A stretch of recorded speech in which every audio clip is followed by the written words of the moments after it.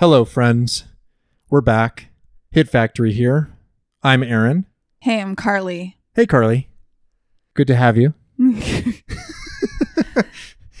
Always a pleasure Sounds very convincing. to be here. Yes.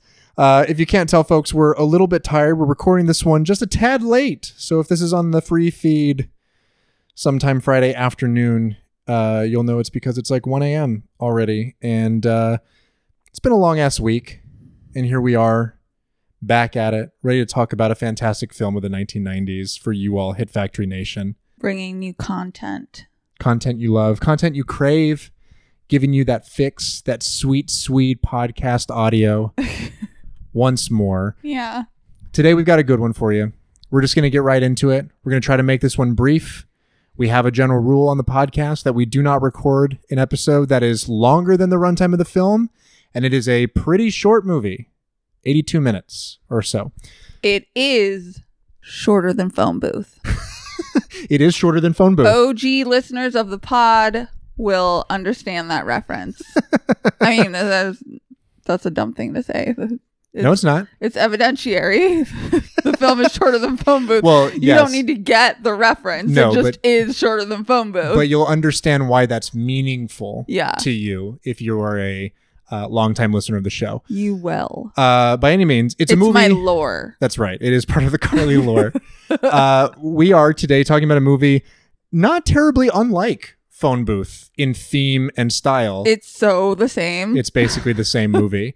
We're talking about the 1991 Todd Haynes film, Poison, or Poisson, if you were going to follow in the lineage of Jean Genet. But see, no, because Poisson is what the mad chef sings in The Little Mermaid. Les poissons, les poissons. How I love les poissons. Okay. It means like shellfish, I think. Well, Or like crab or...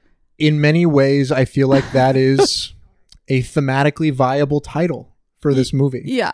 If you think about the sort of cloistering effect of society as the shell. The shell. Yeah. And all of these... The encasement. Right. These characters are the mollusk, nay, maybe even the pearl inside the mollusk. Yes. You know? It's good. Yeah. Some level setting here, some foundational work to introduce the movie. Todd Haynes, writer-director, 1991. This is his debut feature film coming off on the heels of the late 1980s release Superstar, the Karen Carpenter story, a fantastic short film. A fucking masterpiece. A masterpiece. Todd Haynes telling the story of the titular Karen Carpenter and her struggles with anorexia, just her struggles with fame in general, the pressures of her career path, of society, of her childhood, and not even really like her kind of like early brushes with fame as she sort of enters her career, I guess. By any means, it's all done with Barbie dolls. It's really the only Barbie doll movie you need. 100%. Sorry, Greta. Sorry. Like, it is a feminist text. Full stop. Yeah. If you want to get Like real feminism. into the weeds. Real capital F feminism. Yes. None of this like third wave, fourth wave, fucking neolib bullshit. Right. It's like ninth wave. It's so far beyond. No, it third. is. It's like third cubed. No. Oh, God. Yeah. Exponents. Yeah. Okay. Which would be what, the 27th wave? I don't remember. Because 3 squared would be 9 times another 3. I used to be so good at math. I was never very good at math. I But was. exponents I remember. Please excuse my dear Aunt Sally. That's what I remember about. Wait, what? Remind me what that? That's the order of operations when you're solving equations. It's parentheses, exponents, multiplication, Holy fucking shit. division, addition, subtraction. PEMDAS. Please excuse my dear Aunt Sally. Wow. Yeah. Yes. And that's all I remember. Can I still solve complex equations? I doubt it. But at least I remember what order you're supposed to.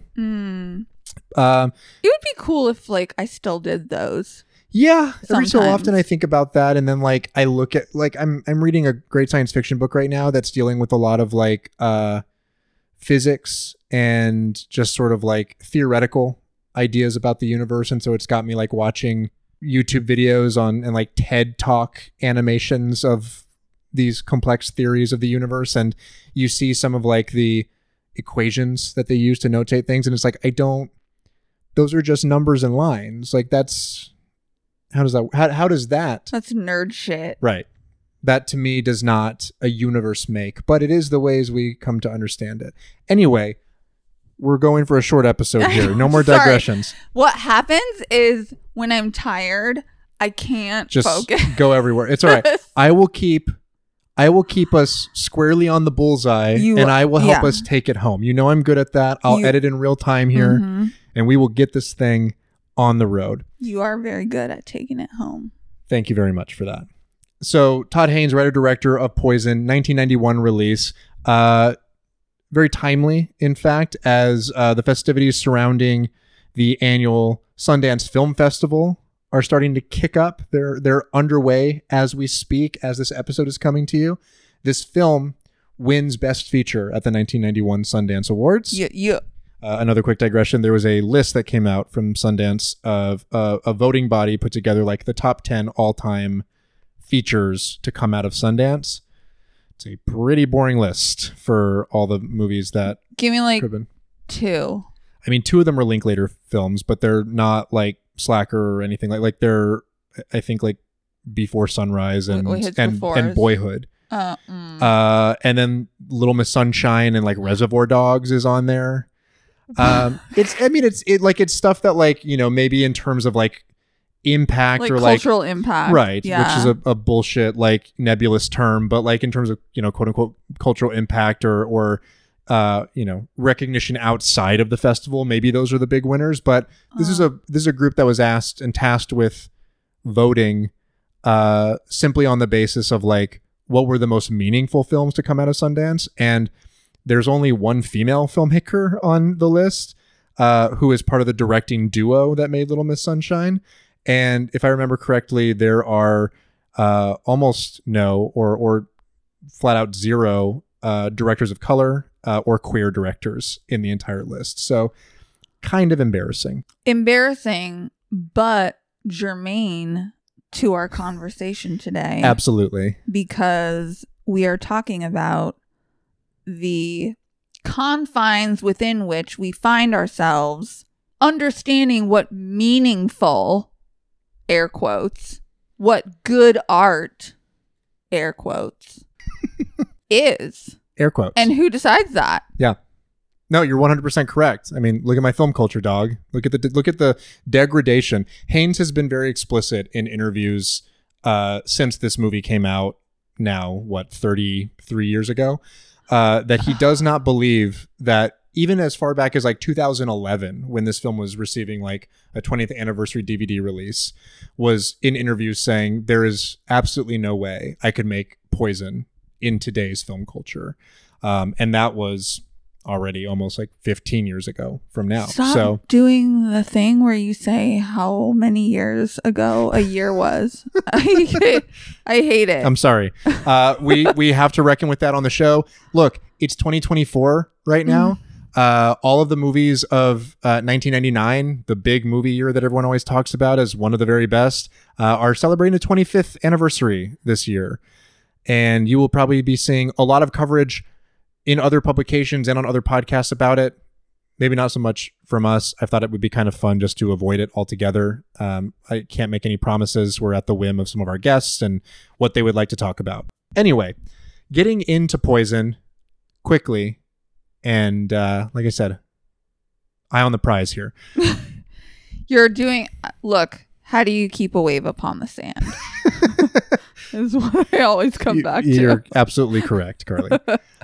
So Poison is a sort of triptych of stories that are all interwoven. It's literally it's literally a triptych. Literally a triptych. It is 3 stories interwoven in very fascinating ways, in ways where they mix imagery and dialogue and sort of sound cues and things like that. I was often kind of shocked at just how abrupt and how short some of the segments were. Like I was expecting them to be a little bit more prolonged and happen for a little bit longer, but sometimes really it's like 30 to 90 seconds and then bam, we're into the next story again. And they all have different titles, which they are not given in any sort of like intertitle or text during the film, but we see them notated as such in the credits. There is Hero, which plays out sort of as like a collaged, like true crime documentary with a lot of talking heads interviews about a young boy who murdered his father to protect his mother from being abused, and then flew away out the window and has not returned home since. There is Horror, which is a sort of genre pastiche of a very specific kind of like mid-century Cold War era science fiction thriller. And then there's another one called Homo, which is germane to a portion of the story that kind of plays out as a pretty funny punchline, which is a prison story. And it's very beautifully rendered. You've got these like deep, dark, slaty grays and what is one of the strangest looking prisons I've ever seen. Like it just feels like a labyrinth in many parts. And it's intercut with these gorgeous like pastoral fantasies where we're out in green fields with flowers and these just like impossibly blue skies and like ruins, like architectural ruins. Yes, in architectural ruins. It feels very, I don't know, it just feels very fantastical. It's very beautiful, very lyrical. And that segment of the film in particular is largely derived from and inspired by the works of a queer French author named Jean Genet, specifically 3 of his novels, Our Lady of the Flowers, Miracle the Rose, and The Thief's Journal. It's also in part sort of based pretty heavily on his only film, which was called Un Chant d'amour, aka A Song of Love. And it too is a film about prisoners who are in his film in solitary confinement and intercut with these sort of more beautiful literary pastoral fantasies. I got so much pleasure out of just the constant shifting in styles that we were getting. Like I could not really get a solid foundation and footing in any one of them before we were off to the races in the next one. And I felt that just really carried me through the film. Like it was over before I even really expected it to be because of just how quickly paced it is. Like I said, how sort of like fast it intercuts each of the segments with other portions of stories. And every time, you think you kind of lock into some of those like documentary footage styles, all of a sudden you're getting blasted with this like very orchestral, like very dramatic score and beautiful like black and white imagery with stark shadows and close-ups. I thought it was visually and stylistically just incredibly daring. Yeah, 2 things that I think are important about the like formal collaging that he's doing. One is that you mentioned that there are sort of these like short segments that last but 30 to 60 seconds, and then you're on to the next one, and we're in a different part of the triptych. And that had the effect for me, and I think this is Todd Haynes' intent, but artist intent is a big lofty question that we don't need to get into. And it's a big thorny thing, and many works transcend artist intent. Looking at you, Master Clint Eastwood. Yeah. All right, that's one. Yep. De Palma will come later when we're talking about the Brechtian qualities of this. Literally. Fuck. No, so I lost my train of thought. Sorry. What was I saying? You were saying that you believe Todd Haynes' intent with the quick succession of images and styles. Yes, is that he is doing what many talented Renaissance artists that perfected the triptych format did, which is weave the stories together to sort of like comment on each other and give additional context to the other panel, the other part of the triptych. Yep. So I often found myself like taking a feeling or a sentiment or an idea that was engendered in one of those short moments and carrying it into the next sequence. And it had this beautiful like quilting effect of like taking these three very distinct stories and kind of like emotionally and like psychologically forcing me to connect them and like read them as related texts, even if like they aren't necessarily like on paper, right? And it made each of the stories, the distinct stories, richer for me. And then the other thing that I think this kind of formal collaging, this formal quilting that he's doing with this triptych of stories, you know, we start the film in the middle of an event. We don't know what the event is, but we know that it is one of heightened anxiety. There's like police officers, there are screams, there are you know, hurried conversations, what have you. We start in the middle of a situation, and the entire film, you're sort of like catching up and piecing together what each of these stories is about and what images that he shows us really early on mean later. Right.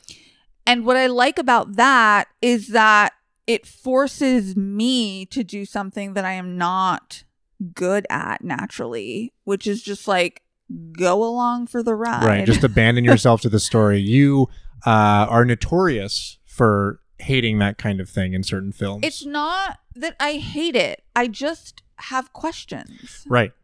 And you know my response to those questions is...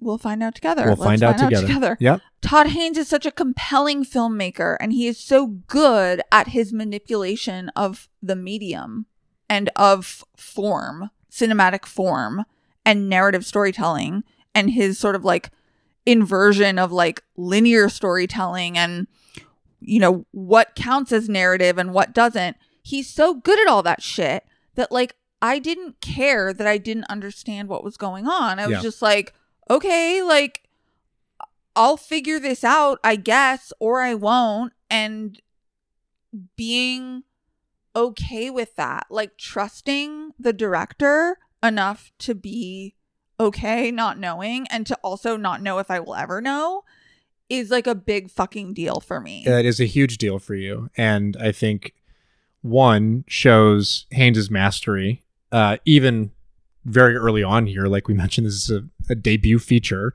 But also I think you're earned trust in him as a creator because of all the other films of his that we've seen, and just knowing that he's someone with a lot of complex ideas on his mind, that he will carry us to an end point and leave us to piece together meaning in many ways. I like that the film did not make sense completely to me until the credits rolled. Sure.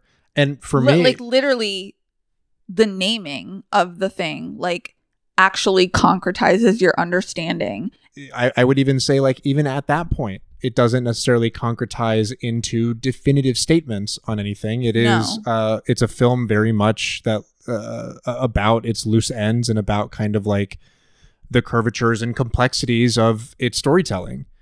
If we just dig into each one of these a little bit, I'll say, I think the one for me that I was most transfixed by over the entirety of the film is also the one that is given probably the least time to breathe, which is Hero, the one about the boy who kills his father and then flees into the heavens. And it's this sort of collage documentary style retelling and recounting of the story as if it's some sort of like complex mystery, right? There's this sort of like undercurrent of the community and the neighborhood all sensing like there was always something a little off about this boy, you know, like we could never get a read on him. He never really made much sense to us, but we always assumed like something was going to happen, right? I mentioned off mic to you that this portion of the film sort of to me recalled, only because I'd seen it very recently, elements of the Peter Greenaway film The Falls, which is told in a very similar kind of like collage structuralist kind of documentary style. That one's more of a lark. Like it's meant to be a very elaborate and elongated punchline about like the futility of order and meaning and, you know, academic pursuits in the wake of senselessness. But also it's a film that is obsessed with the idea of human beings in flight, which I found to be an interesting parallel with the young boy like lifting off into the heavens. I can't help but wonder if maybe that movie semi-influenced this particular section of the film. You know, it plays out as if it's this kind of like grand mystery with some sort of like pregnant sense of foreboding.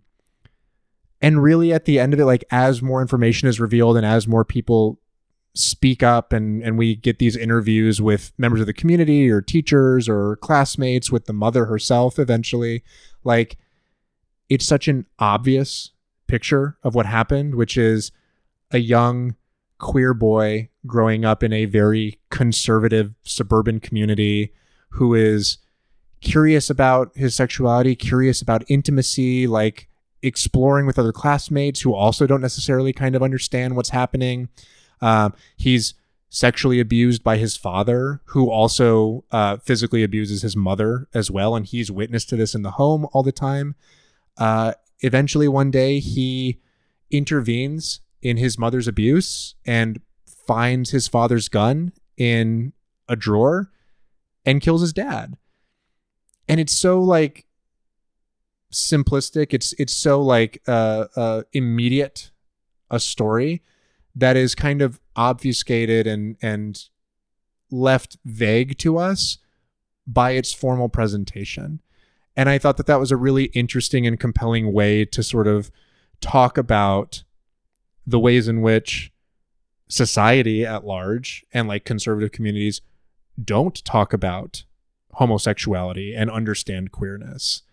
I thought it was really fascinating. And I think it's very important and potent too that, spoiler, the film ends with a first person shot of him, you know, taking the gun out of the dresser and killing his dad and then flying out the window. And we see these last final moments of his sort of like levitation and ascendancy out the window. And then he looks up to the heavens. I really liked this story a lot. And the thing that I found myself thinking about, which will be no surprise to D-Dog, friend of the show.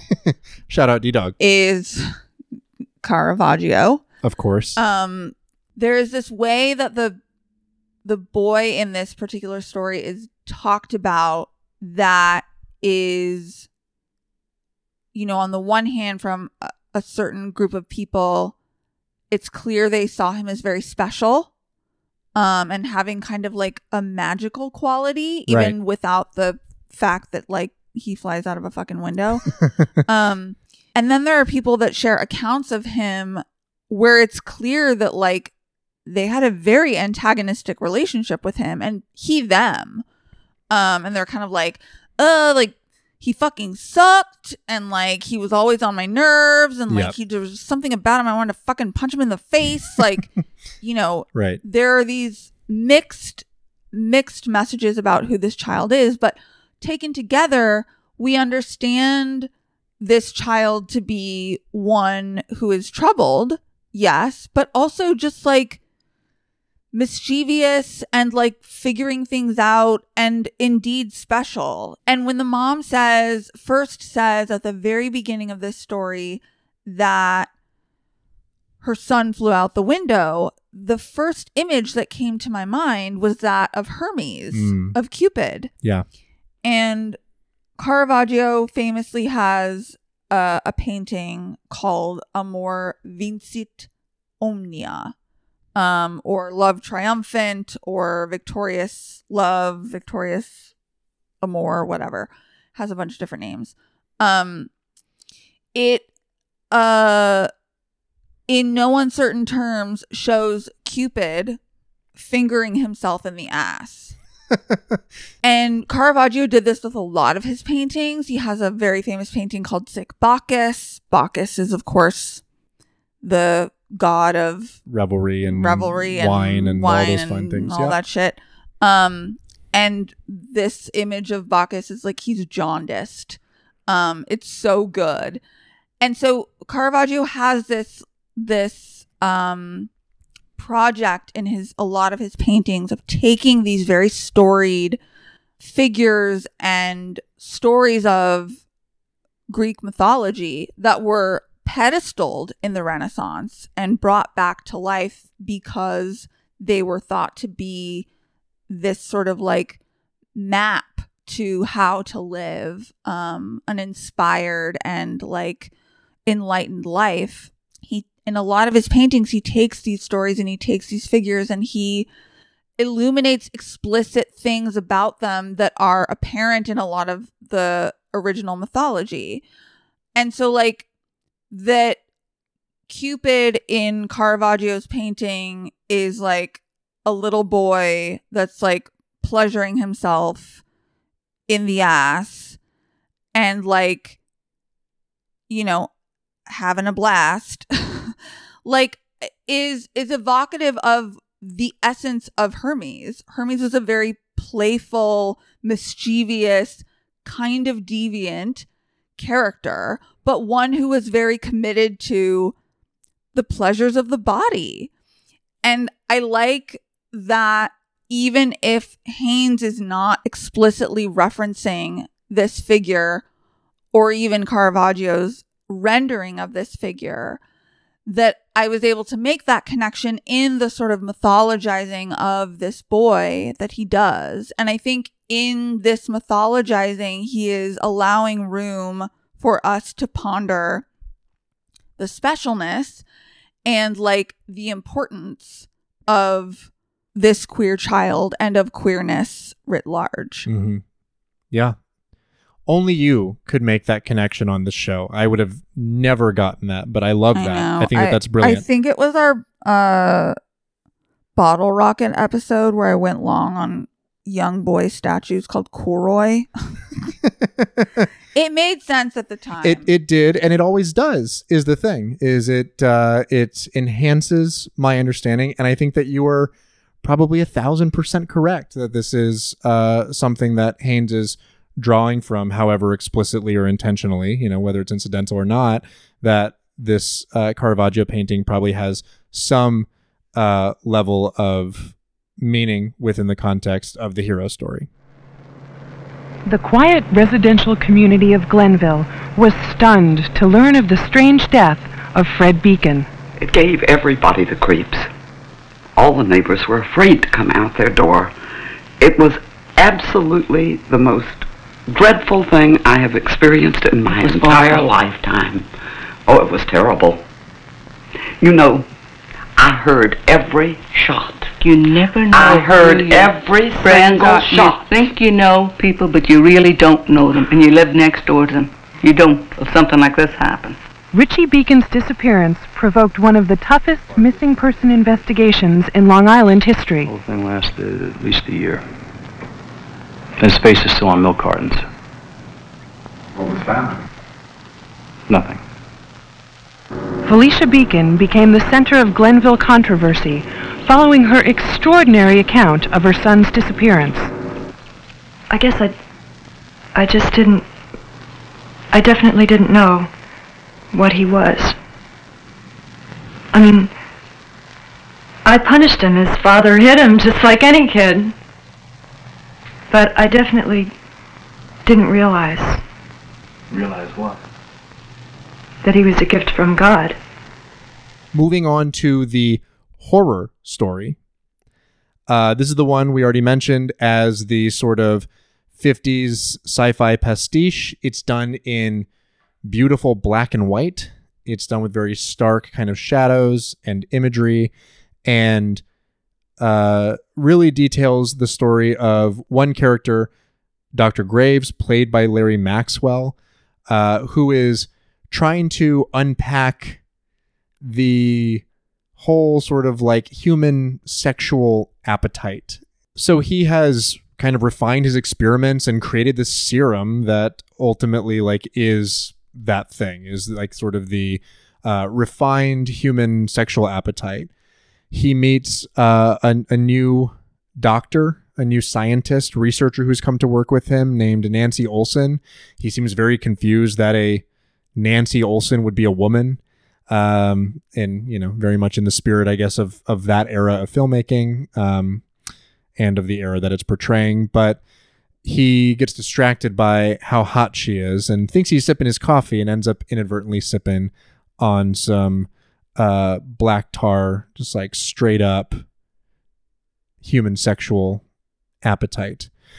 And from there on out, he begins to like form like lesions all over his body. It takes on like a body horror kind of quality to it.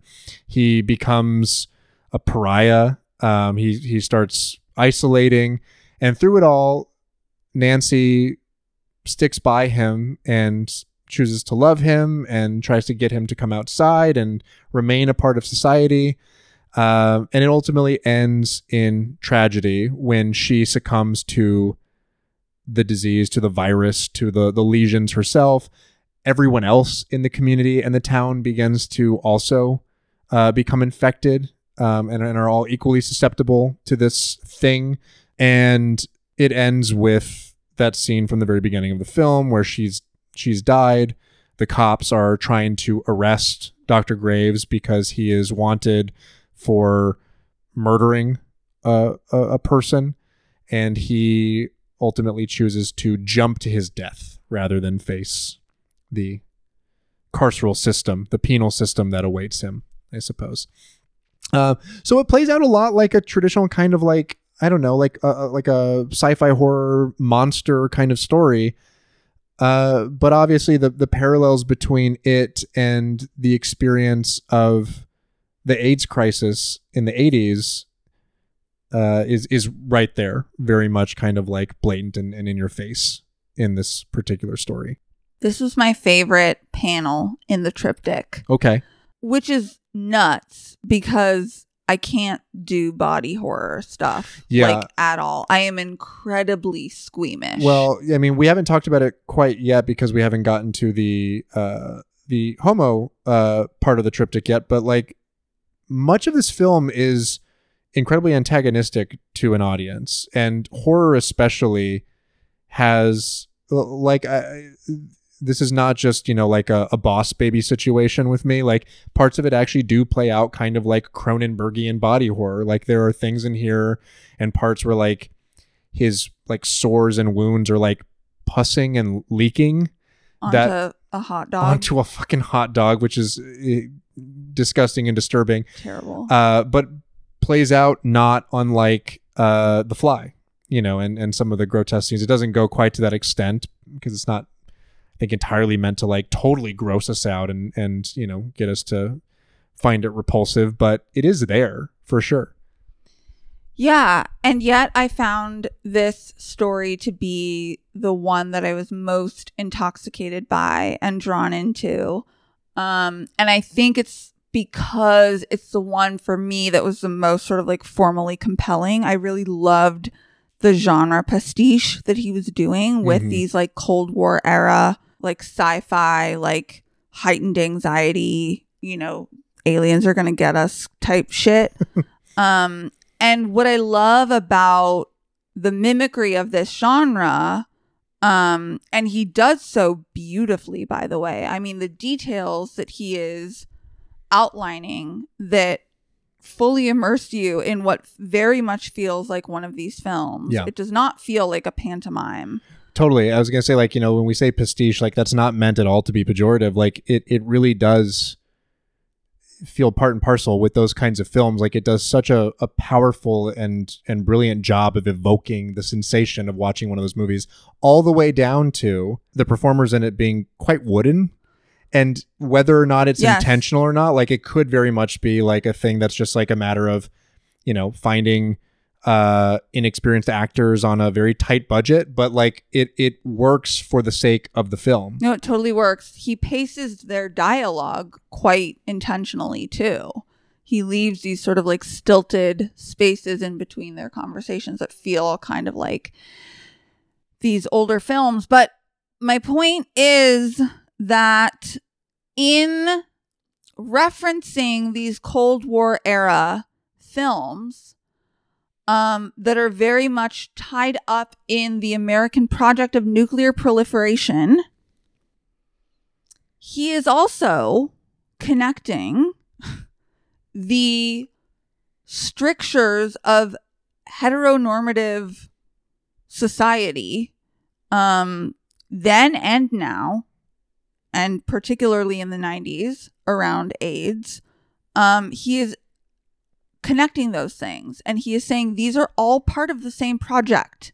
And this violence of, mid-century America, this like fear-mongering, McCarthyism, what have you, all of these things are also connected to the experience of queer and oppressed people in 1991 and throughout history of this country. And I really love that he doesn't like tell you that. You just get it from watching, and you infer that. The other thing that's beautiful about this particular story is that the main character, Dr. Graves, is a blonde, blue-haired, white, heterosexual man of science. Yep. And he is infected with a virus that gives him rampant sexual drive and lesions on his body. Mm-hmm. And he is talked about with the same verbatim, the same verbiage that queer men were discussed broadly by media, by our government when we did talk about them. He is discussed in the exact same way. He is talked about, his disease is talked about in the exact same way. And I think that it is meant to be overt for a reason. Like, he's using a blunt object here Very much so. For this story. As he would need to for the stylistic kind of genre piece that he's evoking. Completely. Right? Like, aliens are Russian in all those movies, you know? Yes. But it also has this like beautiful effect of reminding you of, this sounds cloying, but whatever, reminding you of the humanity of these people that we are villainizing. Yeah. And also reminding us that like there are a couple very explicit lines where the way that they talk about Dr. Graves is like he's a murderer and he's like someone with like an uncontrollable sexual appetite. And those are two labels that queer people with AIDS in the 80s and 90s had lobbed at them all the time. Yeah, he's talked about in the media. They call him something like the leper sex killer. Yep. Or so it's very blunt and it's very like demeaning. You know, it's an ugly phrase that they're using, but you're right. It's one-to-one. It's absolutely meant to. And what you're getting at, you know, like we talked about this off mic when we were discussing the movie before we recorded, you know, earlier. And I was having a little bit of trouble with, you know, the metaphor, the analogy rather, I guess, and worried that it was going to feel kind of clumsy because it was a heterosexual man being infected and because of all the things that kind of went along with that. But you're 100% correct that it actually enhances it. It actually primes it for its reception by a mass audience, and also to understand, to like make a very definitive and blunt statement about the treatment of one subset of men within society versus like blonde-haired, blue-eyed heterosexual men, and how those two things are not so distinct and so far apart when it comes to being infected with the AIDS virus, right? Like, obviously, like there are heterosexual people who, you know, had HIV, and like they also became pariahs. Dr. Graves. Please, calm me down. Tom. What happened? I accidentally ingested. The serum? Yes. Oh, God. All of it? What are you going to do? There's nothing I can do. You know as well as I, the hormonal system is self-perpetuating. The biomagnetic field is irreversible. I'm a monster. No, you're not. Then look at me. Now.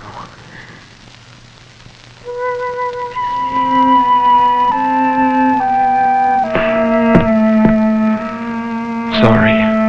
That was uncalled for. No. I have the greatest respect for you, Doctor. And of all the people this could happen to, why it had to be you, I just don't know.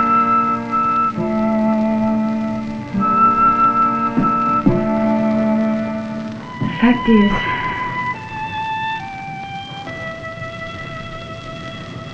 it doesn't disgust me in the slightest. We've got Homo next, and this one stars Scott Renderer. This is the prison one, as a character named John Broome. Broomy, I think they call him at one point. And also actor James Lyons is in this one, playing a character named Jack Bolton, who is sort of the object of Broome's affection, nay, almost like fetishization in this. His desire and his ire. His desire and his ire. I like that. That's very good. Another quick thing on James Lyons. He is also the co-editor of this film, along with Todd Haynes. He edited quite a few movies, most notably Sofia Coppola's 1999 film, The Virgin Suicides. And he himself was somebody who not all that long before Poison was released, received an AIDS diagnosis. And he eventually succumbed in like 2007 after about 2 decades fighting the virus. So he's an important figure in the film itself. And I think it's very meaningful that he plays the character that he does in this segment as well. This is the thorniest of the three. And I think, you know, obviously not without reason, but it's the one that has, I think, a lot of the complexities. It's the one from which nearly all of the most famous imagery from this movie comes from. It has those very distinct prison scenes, like we mentioned, with kind of like the very slaty grays and blues. And it looks like, you know, these strange, like almost like kind of like obelisk, like labyrinthine environments where it doesn't look like a real prison, right? We so rarely see cells, we so rarely see guards, we just see like open rooms. It's just a very strange and interesting and compelling environment visually, alongside the flashbacks, which are all done in that kind of pastoral quality, impossible like technicolor greens and blues and reds and pinks, and that's all done on a soundstage, fittingly. Like it is very much like a fantasy created for the sake of the movie. What did you make of this one, Carly? Like it's a tricky one to talk about. Broome is an inmate. Bolton gets kind of transferred into the prison system. He recognizes him from back when they were sort of in this boys' school together, and has fantasized about him ever since, specifically after witnessing very kind of like cruel and vicious act of like defilement that Bolton experiences on behalf of the other boys. And this is one of the most famous scenes, some of the most famous images in the movie. Also the most difficult scene in the movie to watch, as this group of boys, including a very young, semi-uncredited John Leguizamo, force open Bolton's mouth and then stand back and use him as target practice for spitting. They're just hawking loogies at him into his open mouth, and it's very hard to watch. Yeah, I mean, what I love about this story is that it's the one that feels the most antagonistic in like its visual trappings, and in a lot of the sort of like hard to watch stuff that you're talking about. Mm-hmm. And yet I think it is a story that like lingers in the most complexity of its queer characters. Absolutely. And of like queerness, like broadly speaking. And I think that's masterful. I'm going to try to say this without sounding patronizing. I think there is a certain amount of dignity that Haynes is allowing for these queer characters in illuminating the curvatures of their good, bad, ugly, beautiful, everything in between, Mm-hmm. and like allowing us to be immersed in their messiness and like playing with the stereotypes and characterizations that heteronormative, patriarchal, capitalist society hegemonically portrays these people as. Right. He's playing with those stereotypes, and he's also saying like, okay, like, let's go there. This thing that you think I am, a rapist, a murderer, a deviant of some sort, like, let's go there. But then let's also like show these really tender moments and like have there be like conversations where you can tell the characters are reckoning with like certain elements of who they are as a person and finding themselves in other people. Like there are all these like really beautiful human things that are also messy, and that's like what humans are. And I think that he is, you know, insisting upon the like realness and the, it's too easy to say insisting upon the humanity of queer people. So I will instead say he is insisting upon the honor of being a human that every person has. For sure. Regardless of like their sexual orientation, their gender identity, whatever it may be. Because like being human is a complicated disaster, and it's also beautiful and ecstatic and wonderful, and like that's not relegated to straight white men, right? Yeah. No, I completely agree. And like, you know, if anything, he's sort of kind of thumbing his nose, Haynes is, at this idea of like the perfect victim, right? That like so many gay men in media representation had to be sort of like bastions of civility and properness and a sort of like heteronormative sense of like propriety and all these kinds of things in order for it to seem like broadly like that they could garner sympathy, or that they could be seen as even human beings worthy of respect, worthy of dignity, worthy of support and embrace, you know, all of that coming during the AIDS crisis and the horrible mismanagement of that by the Reagan administration, and just like the general sort of like reactionary just like viciousness and venom towards the gay community at large. And I already kind of mentioned, you know, that this particular section is the one that's very much inspired by the work of Genet, specifically in a work like The Thief's Journal. As I was reading, I have not read these books because I am technically illiterate. And no, I read sometimes. The jig is up. I promise. But I often am antagonistic towards books on this program and to some friends, just as kind of a bit. But in these stories, Genet, and in the Thief's Journal specifically, is often kind of regarding the idea of homosexuality and his own queerness autobiographically as being both about a certain sense of victimhood and criminality, because of the era that these were written in and because of like societal and legal sort of attitudes towards homosexuality and you know, gay sex acts.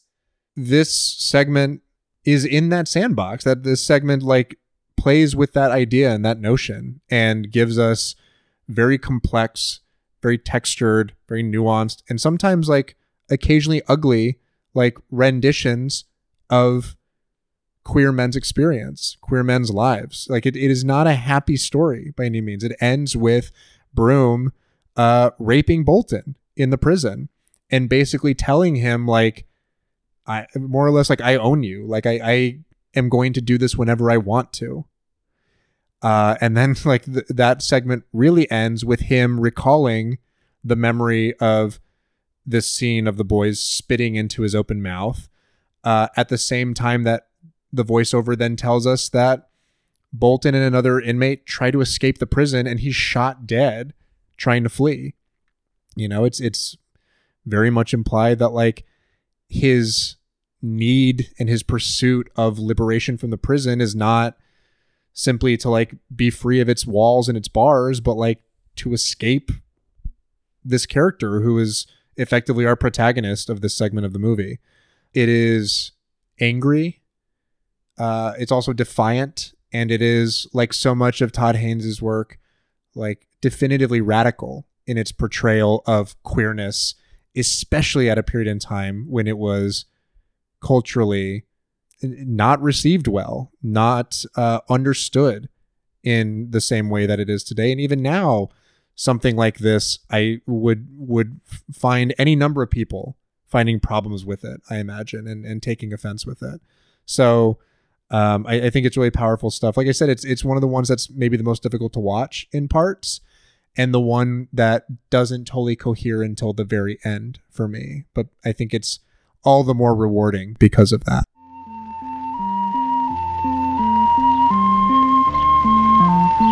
By the time I was 16 years old, I was notorious as a kid with a terrific knack for theft. Foster homes would no longer take me, and I was sent to the boys' reformatory of Baton. There, in the counterfeit world of men among men, I found my true family. At Baton, I was astounded by the discovery that each male had a male of his own, and that the world of force and manly beauty loved in that way within itself, from link to link.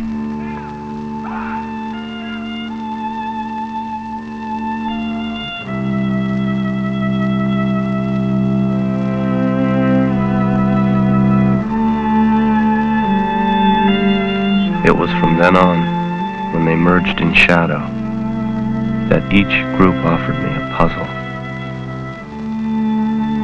The stiff, silent males possessed the violence of love,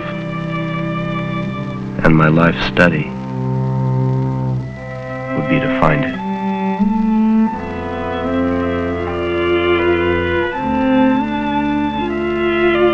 "16 years had passed when the maximum security prison of Fontenay brought me face to face with my deliverance. Jack Bolton, age 28, 175 pounds, 75 inches, formerly a captive of Baton." I want to talk briefly just about the controversy around the film as well. Haynes is no stranger to controversy. He was met with it from the outset with Superstar because he used unlicensed Carpenter's music. He was sued by Karen Carpenter's estate. He was sued by the estate. He was sued by her brother and collaborator. And I have to imagine that the fine folks at Mattel would have probably also gotten extremely litigious with him for use of the Barbie imagery. It fucking rules. Yeah, it rocked. It's just like, you know, it's deliberately antagonistic in all the right ways and in all the cool artistic ways that we hope that someone can and will be with their creativity and their output. But he faces that right away in the late 80s. And then coming off of that, he gets a $250,000 grant from the National Endowment for the Arts. So this is federal money from a federal program that he applied for in order to finance Poison.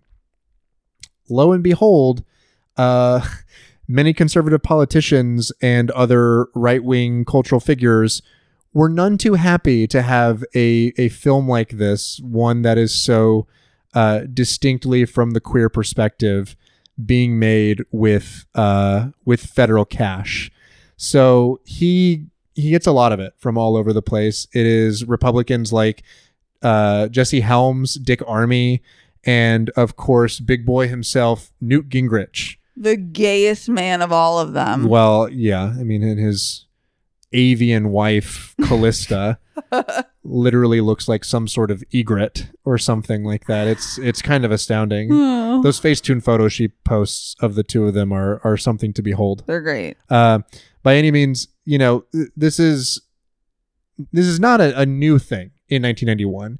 In fact, throughout the 80s, conservative politicians like Gingrich and Armey and Helms and the like were all constantly fighting with the NEA over their financing of art, specifically, who would have guessed, art being made by people in minority groups and very much queer artists. One that caused a ton of fervor in the 80s in 1989 was Andres Serranos's Piss Christ, which is just a photo of a crucifix submerged in a jar of his own urine. Rock and roll. I love that. That is fucking cool. You also have stuff in the late 80s too with the photographer Robert Mapplethorpe, who was going to get an exhibition at DC's Corcoran Museum of Art until they submitted to a pressure campaign from the right-wingers in Congress and culturally, who did not want his artwork exhibited there. It eventually found its way over to Cincinnati in Ohio, and they did the exhibition there. They won a court case that was about obscenity, whole bunch of bullshit. Haynes goes through a very similar series of trials. It is all of these guys in Congress, as well as the leader of the far-right American Family Association. They always have such like anodyne names like that, don't they? Like focus on the family and shit. Named Donald Wildman? I don't know how to pronounce his last name. I'm never going to find out. Anyway, pastor and a bunch of other guys who just like generally did not appreciate this movie, called it pornography, accused it of having pornographic gay anal sex content in it. And the very fact that it was entertained by so many media outlets, and I read a couple. I read like a story from the Los Angeles Times and a few other ones that like took these guys pretty much at their word. For their part, the NEA did ultimately like defend the movie. They did unfortunately kind of kowtow a little bit to some of the pressure and required that everyone thereon who applied for federal grant money had to like make a promise in writing that the final product that they would create wouldn't be obscene, which is the most nebulous term ever. I mean, it's so wishy-washy. Like obscenity is one of those things that like in legalese is a you know it when you see it kind of thing.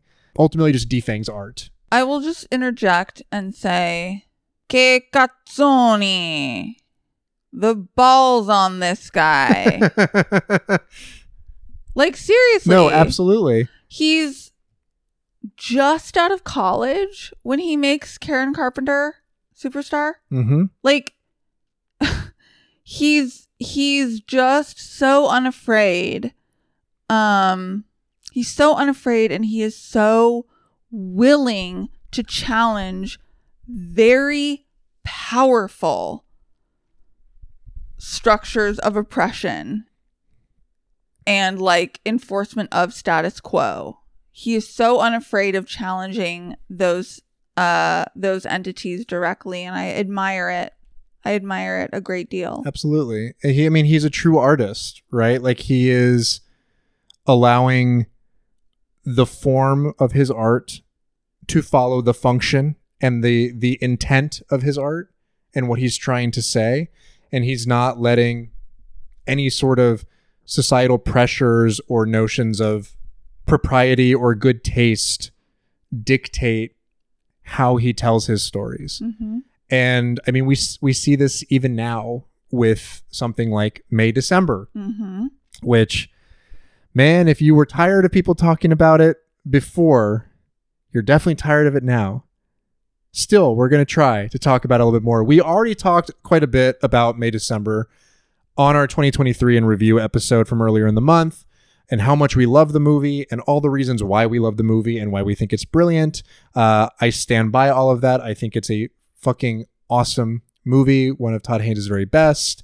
And of course, because it is a Todd Haynes film and complex and nuanced, it has possibly the dumbest possible cultural conversations happening around it at the moment. Every single one of his best movies, which are all of them, does. Yes. And so since the last time we talked about it, there have been more developments, which I think are worth talking about just very briefly here. Vili Folau, who is the husband and also the victim of Mary Kay Letourneau, the woman on whom Julianne Moore's character May December is largely based, was interviewed. I think it was by Variety. It's Variety or Hollywood Reporter. I think it was Variety. And he did not have very nice things to say about May December. He said that he was very frustrated by the movie's existence, that he found it to be disrespectful, that he wished that Todd Haynes or anyone involved would have consulted him in some capacity before telling the story and making the film.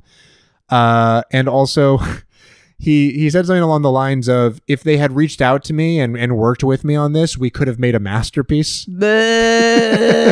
Which, yeah, I know. It's a hard thing to hear, and I will just, argue in defense of the film and say, it's already a masterpiece. He did that thing already. He did that thing already. But look, like, I am not going to stand here, float here. To those of you listening to me in your head right now, you are floating. I am just levitating right now in your ears, left and right, in this oh my mono God, it's audio. true. It That is. is what happens. Yeah, I just burrow into your head, and you get to hear me. By any means, I'm not going to float here and just tell you all that I think this guy's wrong, because he's entitled to his opinions. Absolutely. His feelings are 100% valid. If I were somebody in this scenario, if I were the victim of a worldwide grooming scandal and the abuse victim of this woman and all this stuff had happened to me, I would also have much trepidation and concern and lots of feelings about somebody making a movie where somebody like Charles Melton portrays a character not unlike me and my lived experience. Totally valid to feel this way. That being said, I don't know that the story that was told necessitated his involvement. And I also, just like, even outside of like legality, don't think that Todd Haynes had any sort of like responsibility to consult with Folau on this. Like, I just don't think it enriches the story in any way to have that perspective. And in fact, the movie explores that very idea of what it means to consult, to use real subjects, to like try to uncover some core truth simply by like osmosis and spending time and trying to figure out a way to like emulate and understand them. Like, that is what part of the movie is about.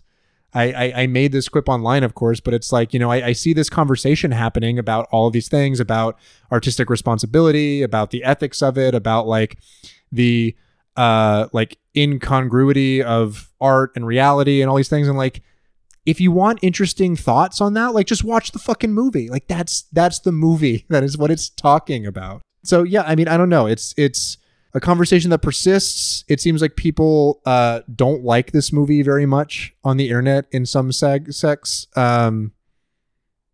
Specifically the people who are, I think, kind of, forgive me if this is flippant, but kind of bastardizing the idea of consent as it pertains to telling a story through art.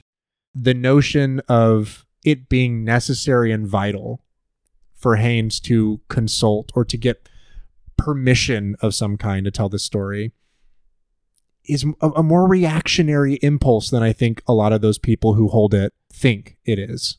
If someone was going to play me in a movie and that person was Charles Melton and he did what he did in May, December, I would have no qualms. I would be honored. Yeah. I mean, he's legitimately the best fucking part of that film. Yeah. He's also the most compelling character. He is. And he is the character that I think rings the most sympathy out of anyone on screen. Absolutely. So, you know, already, like, I'm just like, all right, whatever. But again, like, he's allowed to feel how he's allowed to feel. What I find problematic about the conversation is that, like, surrounding the interview, there are people very liberally using the term abuse when they are talking not about what happened to this man, but what Todd Haynes did in the film. Right.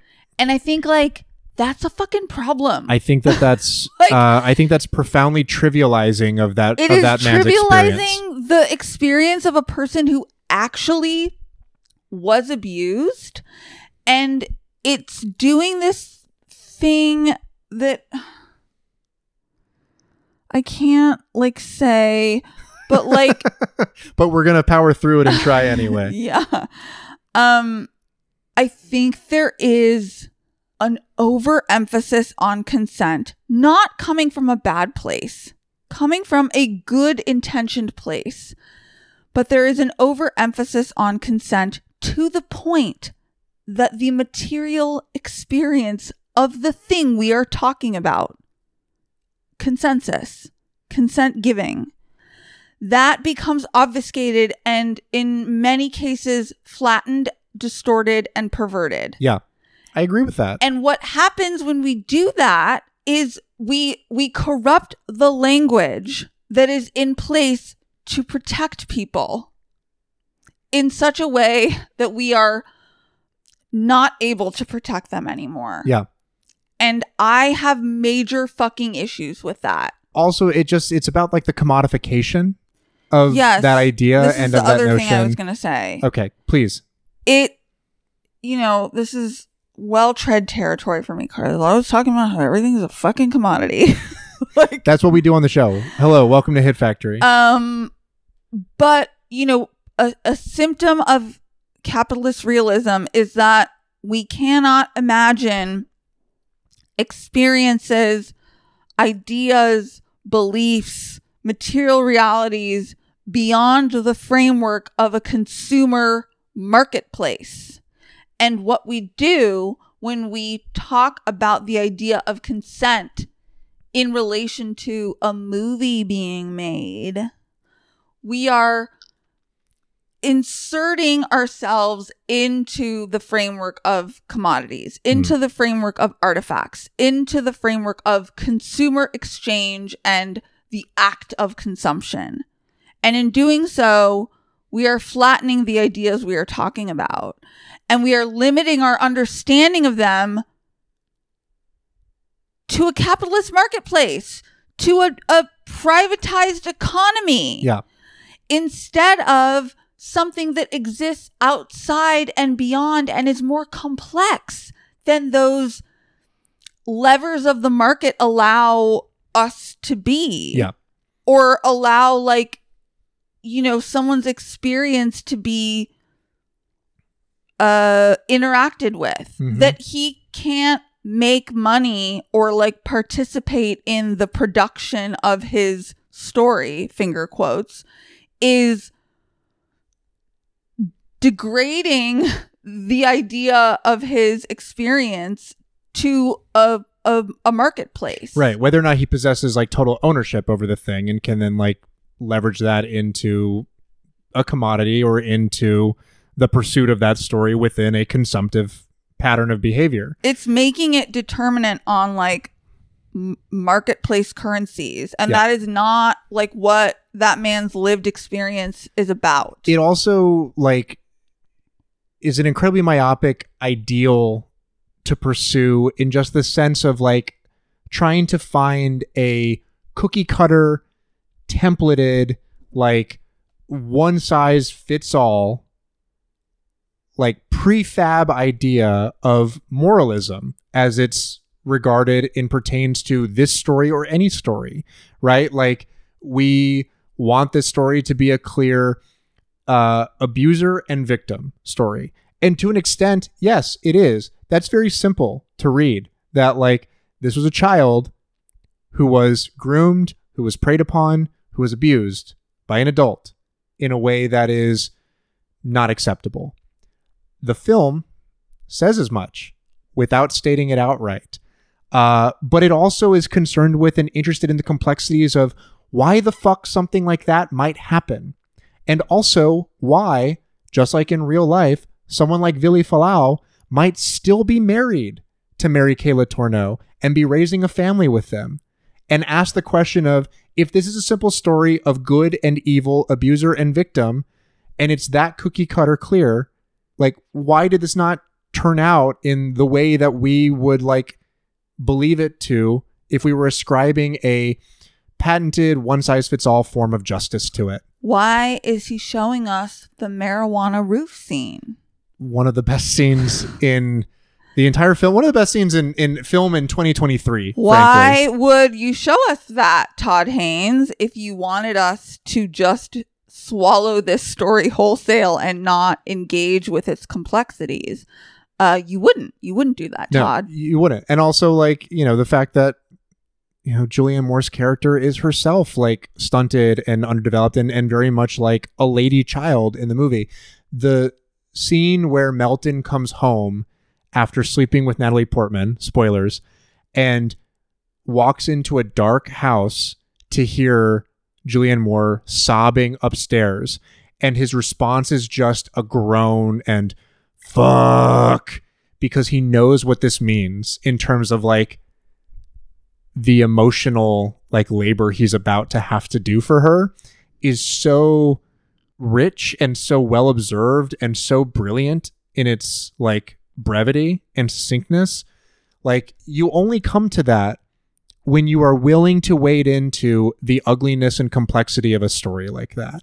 That fuck is followed by him trying to have one of the most like open, honest, vulnerable, like unflinching conversations he's ever had with his wife. Yeah. Also a complication. Right? Like, if he was like, oh, fuck you, like, he would not attempt that. Right. He would not invest in trying to share his feelings with this woman who he loves, who he does not want to hurt, but who he also feels compelled to be honest with. I also think, and I won't say anything else about Todd Haynes after this. That's not true. I will. But like, we will never stop talking about Todd Haynes. Never stop talking That's about a Hit Factory guarantee, listener. He's so good. He's very special. He's like Hermes. Well, yeah, maybe. What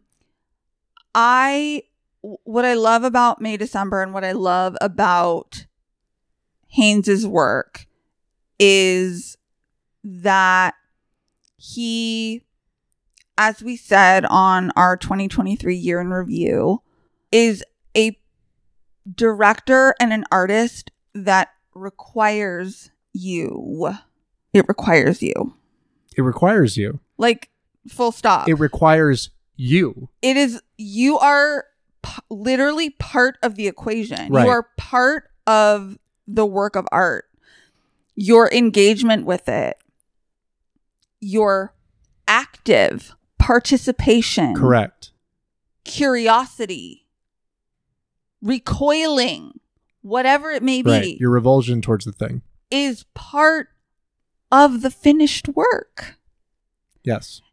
And I am thinking of this conversation we had about, like, you know, films sort of like anticipating your metatextual remarks and like incorporating them into the text itself so that like they can circumnavigate your engagement and have you just sit there like a fucking, you know, person with shit sliding down your gullet. Right. I can't think of a good metaphor. That's right. You're a slide. You're a tube slide. You're the cop slide. You just have a little nugget of cop ping-ponging around down your orifices, like straight through you. That's how the movie moves through your mind. Yes.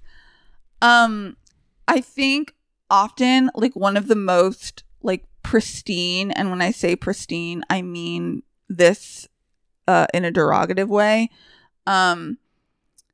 Pristine examples of this is from the movie Free Guy, which I watched to completion. We've talked about it on the show before. You had like an existential crisis when you watched that movie.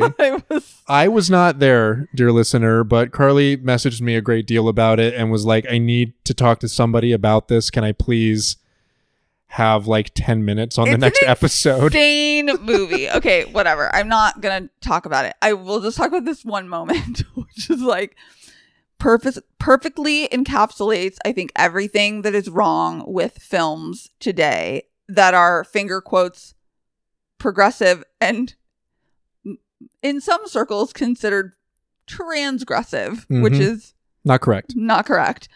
There's like a moment in the film when like Ryan Reynolds' character and like hot lady from Killing Eve, Jodie Comer. Yeah.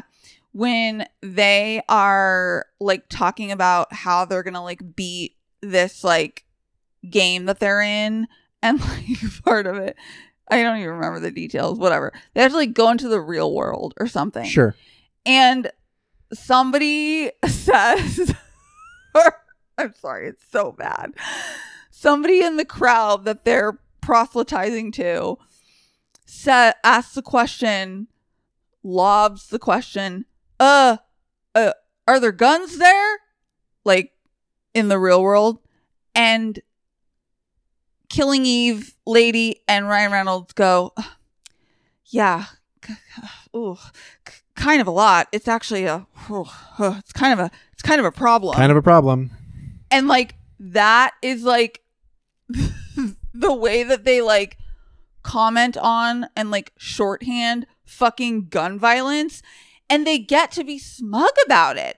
They get to say, we are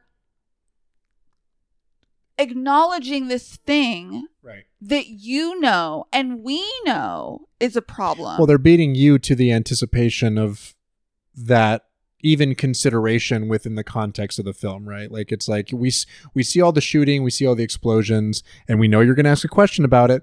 So it's Richard Jewell, asked and answered, right? Like we already asked that, we already answered that. It is done. We have gotten past it. We have acknowledged it in the film. You don't have to think about it difficultly.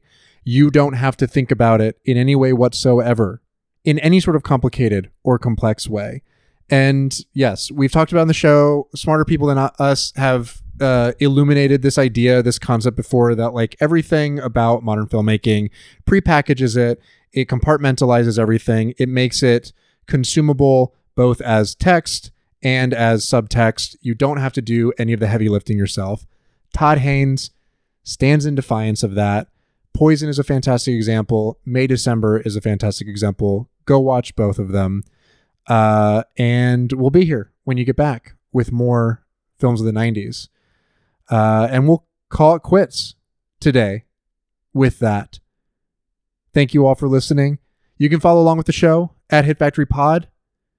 You can subscribe. We have a Patreon, patreon.com/Hit Factory Pod, where for just $5 per month, you get the entire Hit Factory experience and invited to the Discord that is always popping off, talking about new releases, talking about our latest Blu-ray buys, occasionally sharing a extremely legal media file of some of the latest films or hard to find features that we're all talking about on the internet.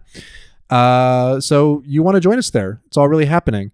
I'll give a shout out to our overlords, Linda, Jared Murray. Thank you so much for your continued support, and we will see you all the next time. Take care, everyone.